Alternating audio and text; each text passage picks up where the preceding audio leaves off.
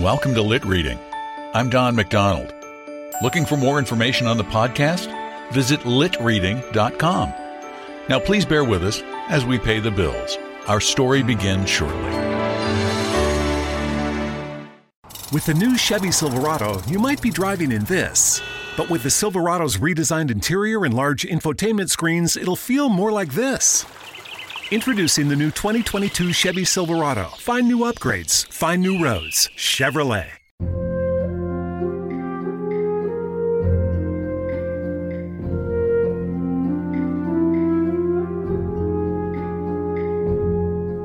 Welcome to Lit Reading. I'm Don McDonald.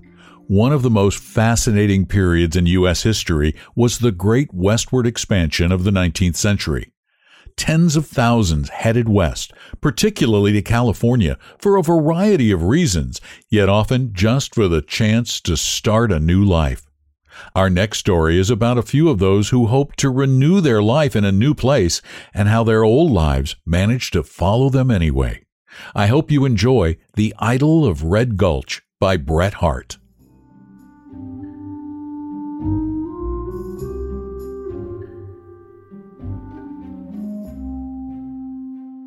Sandy was very drunk. He was laying under an azalea bush in pretty much the same attitude in which he had fallen some hours before.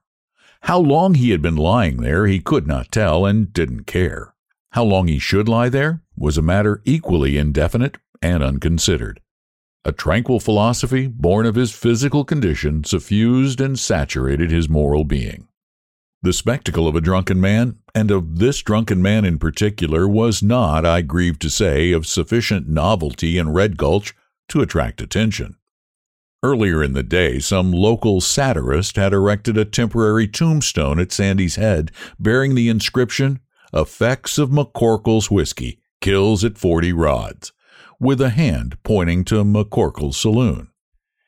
But this, I imagine, was, like most local satire, personal.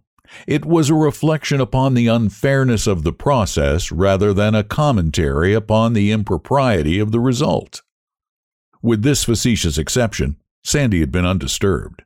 A wandering mule, released from his pack, had cropped the scant herbage beside him and sniffed curiously at the prostrate man. A vagabond dog, with that deep sympathy which the species have for drunken men, had licked his dusty boots and curled himself up at his feet and lay there, blinking one eye in the sunlight with a simulation of dissipation that was ingenious and dog-like in its implied flattery of the unconscious man beside him. Meanwhile, the shadows of the pine trees had slowly swung around until they crossed the road, and their trunks barred the open meadow with gigantic parallels of black and yellow. Little puffs of red dust, lifted by the plunging hoofs of passing teams, dispersed in a grimy shower upon the recumbent man. The sun sank lower and lower, and still Sandy stirred not. And then the repose of this philosopher was disturbed, as other philosophers have been, by the intrusion of an unphilosophical sex. Miss Mary, as she was known to the little flock she had just dismissed from the log schoolhouse beyond the pines, was taking her afternoon walk. Observing an unusually fine cluster of blossoms on the azalea bush opposite, she crossed the road to pluck it. Picking her way through the red dust, not without certain fierce little shivers of disgust and some feline circumlocution. And then she came suddenly upon Sandy. Of course, she uttered the little staccato cry of her sex, but when she had paid that tribute to her physical weakness, she became overbold and halted for a moment, at least 6 feet from this prostrate monster, with her white skirts gathered in her hand, ready for flight. But neither sound nor motion came from the bush. With one little foot, she then overturned the satirical headboard and muttered, "Beasts," an epithet which possibly, at that moment, conveniently classified in her mind the entire male population of Red Gulch. For Miss Mary, being possessed of certain rigid notions of her own, had not perhaps properly appreciated the demonstrative gallantry for which the Californian has been so justly celebrated by his brother Californians, and had, as a newcomer, perhaps fairly earned the reputation of being stuck up. As she stood there, she noticed also that the slant sunbeams were heating Sandy's head to what she judged to be an unhealthy temperature, and that his hat was lying uselessly at his side. To pick it up and place it over his head was a work requiring some courage, particularly as his eyes were open. Yet she did it and made good her retreat. But she was somewhat concerned on looking back to see that the hat was removed, and that Sandy was sitting up and saying something. The truth was that in the calm depths of Sandy's mind, he was satisfied that the rays of the sun were beneficial and healthful, that from his childhood he had objected to lying down in a hat, that no people but condemned fools past redemption ever wore hats, and that his right to dispense with them when he pleased was inalienable. This was the statement of his inner consciousness. Unfortunately, its outward expression was vague, being limited to a repetition of the following formula. "Sunshine, all right. What's the matter, eh? What's up, sunshine?" Miss Mary stopped, and, taking fresh courage from her vantage of distance, asked him if there was anything that he wanted. "What's up? What's the matter?" continued Sandy in a very high key. "Get up, you horrid man," said Miss Mary, now thoroughly incensed. "Get up and go home." Sandy staggered to his feet. He was 6 feet high, and Miss Mary trembled. He started forward a few paces, and then stopped. "What's I go home for?" he suddenly asked with great gravity. "Go and take a bath," replied Miss Mary, eyeing his grimy person with great disfavor. To her infinite dismay, Sandy suddenly pulled off his coat and vest, threw them on the ground, kicked off his boots, and plunging wildly forward, darted headlong over the hill in the direction of the river. "Goodness heavens, the man will be drowned," said Miss Mary, and then with feminine inconsistency she ran back to the schoolhouse and locked herself in. That night, while seated at supper with her hostess, the blacksmith's wife, it came to Miss Mary to ask demurely if her husband ever got drunk. "Abner?" responded Miss Stidger reflectively. "Let's see. Abner hasn't been tight since last 'lection." Miss Mary would have liked to ask if he preferred lying in the sun on this occasion, and if a cold bath would have hurt him, but this would have involved an explanation which she did not then care to give.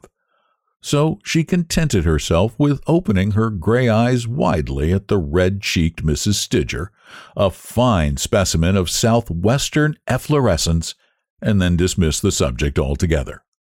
The next day she wrote to her dearest friend in Boston, "I think I find the intoxicated portion of this community the least objectionable.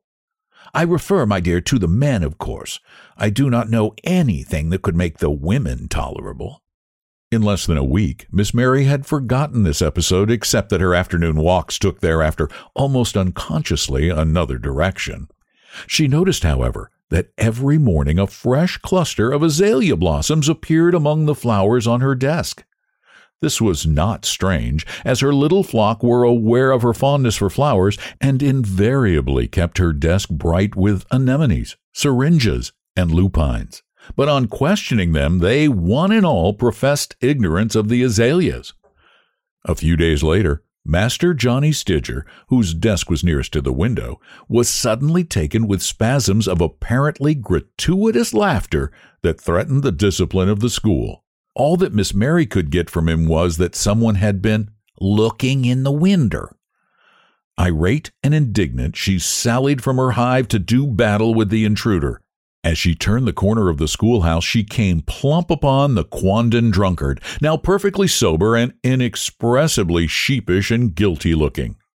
These facts Miss Mary was not slow to take a feminine advantage of in her present humor, but it was somewhat confusing to observe also that the beast, despite some faint signs of past dissipation, was amiable-looking, In fact, a kind of blonde Samson whose corn-colored silken beard apparently had never yet known the touch of a barber's razor or Delilah's shears, so that the cutting speech which quivered on her ready tongue died upon her lips, and she contented herself with receiving his stammering apology with supercilious eyelids and the gathered skirts of uncontamination. When she re-entered the schoolroom, her eyes fell upon the azaleas with a new sense of revelation. And then she laughed, and all the little people laughed, and they were all unconsciously very happy. It was on a hot day, and not long after this, that two short-legged boys came to grief on the threshold of the school with a pail of water, which they had laboriously brought from the spring, and that Miss Mary compassionately seized the pail and started for the spring herself. At the foot of the hill, a shadow crossed her path, and a blue-shirted arm dexterously but gently relieved her of her burden. Miss Mary was both embarrassed and angry. "If you carried more of that for yourself," she said spitefully to the blue arm, without deigning to raise her lashes to its owner, "you'd do better." In the submissive silence that followed, she regretted the speech and thanked him so sweetly at the door that he stumbled, which caused the children to laugh again, a laugh in which Miss Mary joined until the color came faintly into her pale cheeks. The next day, a barrel was mysteriously placed beside the door, and as mysteriously filled with fresh spring water every morning. Nor was this superior young person without other quiet attentions. Profane Bill, driver of the Slumgullion stage, widely known in the newspapers for his gallantry in invariably offering the box seat to the fair sex, had accepted Miss Mary from this attention on the ground that he had a habit of cussin' on upgrades, and gave her half the coach to herself. Jack Hamlin, a gambler, having once silently ridden with her in the same coach, afterward threw a decanter at the head of a Confederate for mentioning her name in a barroom. The overdressed mother of a pupil whose paternity was doubtful had often lingered near this astute Vestal's temple, never daring to enter its sacred precincts, but content to worship the priestess from afar. With such unconscious intervals, the monotonous procession of blue skies, glittering sunshine, brief twilights, and starlit nights passed over Red Gulch. Miss Mary grew fond of walking in the sedate and proper woods. Perhaps she believed, with Mrs. Stidger, that the balsamic odors of the firs did her chest good, for certainly her slight cough was less frequent and her step was firmer. Perhaps she had learned the unending lesson which the patient pines are never weary of repeating to heedful or listless ears. And so one day she planned a picnic on Buckeye Hill and took the children with her. Away from the dusty road, the straggling shanties, the yellow ditches, the clamor of restless engines, the cheap finery of shop windows, the deeper glitter of paint and colored glass, and the thin veneering which barbarism takes upon itself in such localities, what infinite relief was theirs! The last heap of ragged rock and clay passed, the last unsightly chasm crossed, how the waiting woods opened their long files to receive them!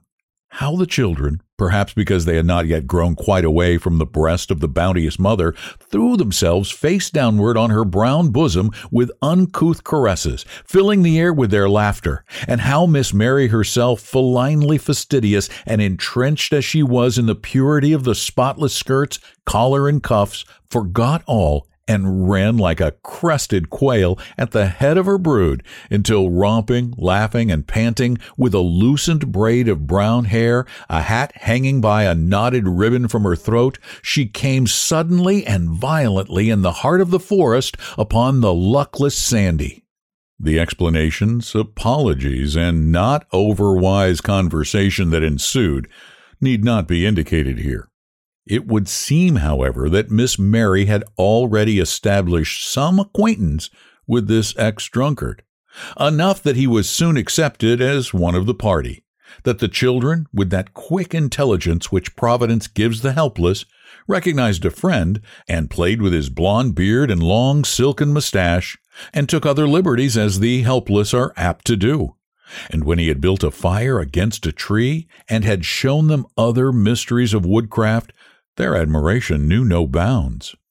At the close of 2 such foolish, idle, happy hours, he found himself lying at the feet of the schoolmistress, gazing dreamily in her face as she sat upon the sloping hillside, weaving wreaths of laurel and syringa, in very much the same attitude as he had lain when they first met. Nor was the similitude greatly forced. The weakness of an easy, sensuous nature that had found a dreamy exaltation in liquor, it is to be feared, was now finding an equal intoxication in love. I think that Sandy was dimly conscious of this himself. I know that he longed to be doing something like slaying a grizzly or sacrificing himself in some way for the sake of this sallow-faced, gray-eyed schoolmistress. As I should like to present him in a heroic attitude, I stay my hand with great difficulty at this minute, being only withheld from introducing such an episode by a strong conviction that it does not usually occur at such times. And I trust that my fairest reader, who remembers that in a real crisis, it is always some uninteresting stranger or unromantic policeman, and not Adolphus who rescues, will forgive the omission. So they sat there, undisturbed. The woodpeckers chattering overhead and the voices of the children coming pleasantly from the hollow below. What they said matters little. What they thought, which might have been interesting, did not transpire.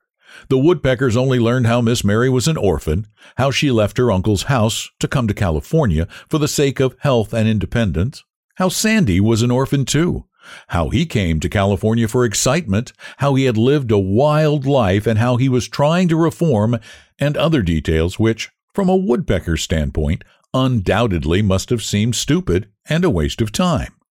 But even in such trifles was the afternoon spent, and when the children were again gathered and Sandy, with a delicacy which the schoolmistress well understood, took leave of them quietly at the outskirts of the settlement, it had seemed the shortest day of her weary life.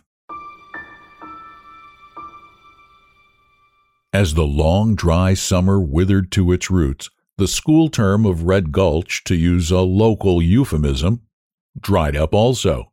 In another day, Miss Mary would be free, and for a season at least, Red Gulch would know her no more.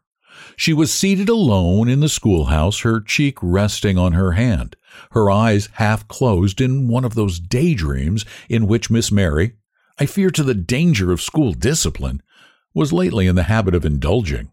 Her lap was full of mosses, ferns, and other woodland memories.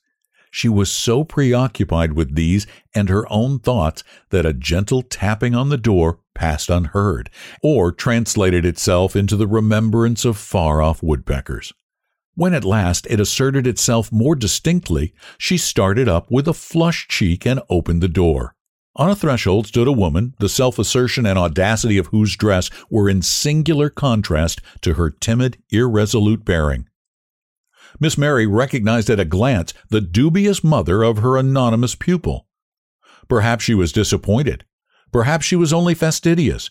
But as she coldly invited her to enter, she half unconsciously settled her white cuffs and collar and gathered closer her own chaste skirts. It was perhaps for this reason that the embarrassed stranger, after a moment's hesitation, left her gorgeous parasol open and sticking in the dust beside the door, and then sat down at the farther end of a long bench. Her voice was husky as she began. "I heard you were going down to the bay tomorrow, and I couldn't let you go until I came to thank you for your kindness to my Tommy." Tommy, Miss Mary said, was a good boy, and deserved more than the poor attention she could give him. "Thank you, miss, thank ye," cried the stranger, brightening even through the color which Red Gulch knew facetiously as her war paint, and striving in her embarrassment to drag the long bench nearer the schoolmistress. "I thank you, miss, for that, and if I am his mother, there ain't a sweeter, dearer, better boy lives than him.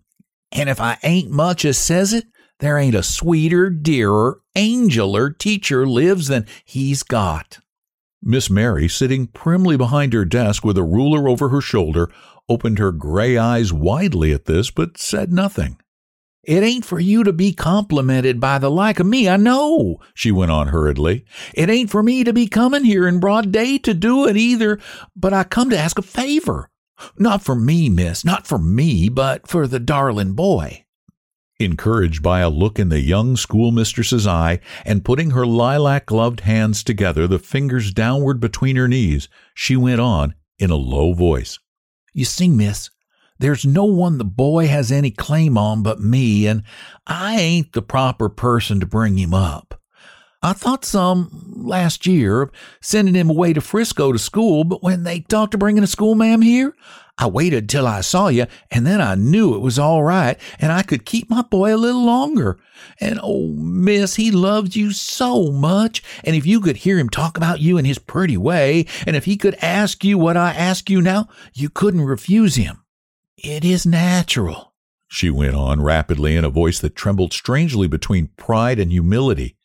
It's natural that he should take to you, miss, for his father, when I first met him, was a gentleman, and the boy must forget me sooner or later, and so I ain't going to cry about that, for I come to ask you to take my Tommy, God bless him for the bestest, sweetest boy that lives, to take him with you. She had risen and caught the young girl's hand in her own, and had fallen on her knees beside her. I've money plenty, and it's all yours and his. Put him in some good school where you can go and see him, or help him to forget his mother. Do with him what you like. The worst you can do will be kindness to what he will learn from me. Only take him out of this wicked life, this cruel place, this home of shame and sorrow. You will. I know you will, won't you? You will. You must not. You cannot say no. You will make him as pure, as gentle as yourself, and when he has grown up, you will tell him his father's name. The name hasn't passed my lips for years. The name of Alexander Morton, whom they call here Sandy. Miss Mary, do not take your hand away. Miss Mary, speak to me. You will take my boy? Do not put your face from me. I know it ought not to look on such as me, Miss Mary. My God, be merciful. She is leaving me. Miss Mary had risen, and in the gathering twilight had felt her way to the open window. She stood there, leaning against the casement, her eyes fixed on the last rosy tints that were fading from the western sky. There was still some of its light on her pure young forehead, on her white collar, on her clasped white hands, but all fading slowly away. The suppliant had dragged herself still on her knees beside her. I know it takes time to consider.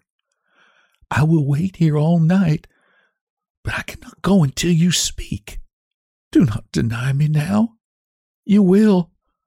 I see it in your sweet face, such a face as I have seen in my dreams. I see it in your eyes, Miss Mary. You will take my boy.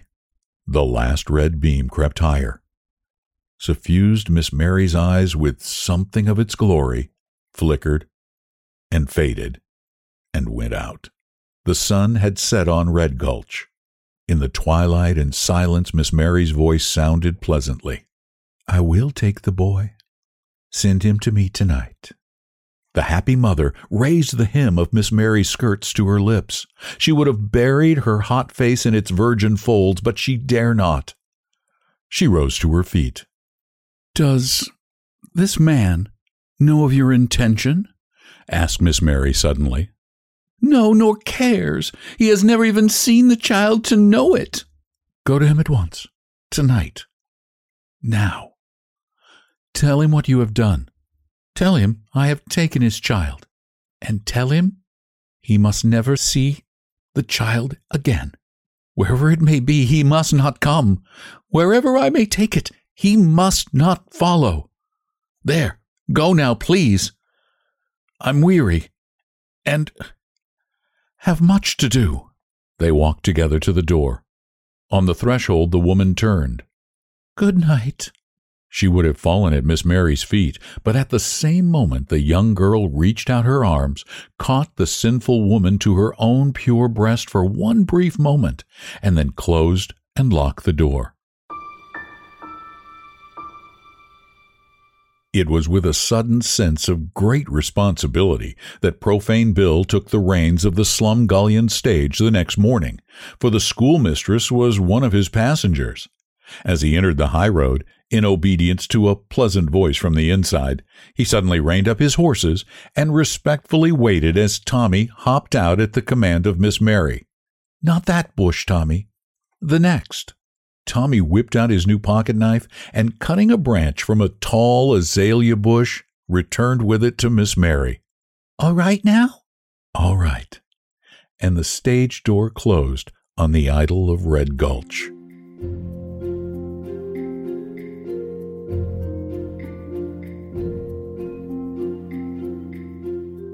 For much of his life, Bret Harte worked as a teacher, miner, and journalist until he found fame writing short stories about the California mining camps in 1868.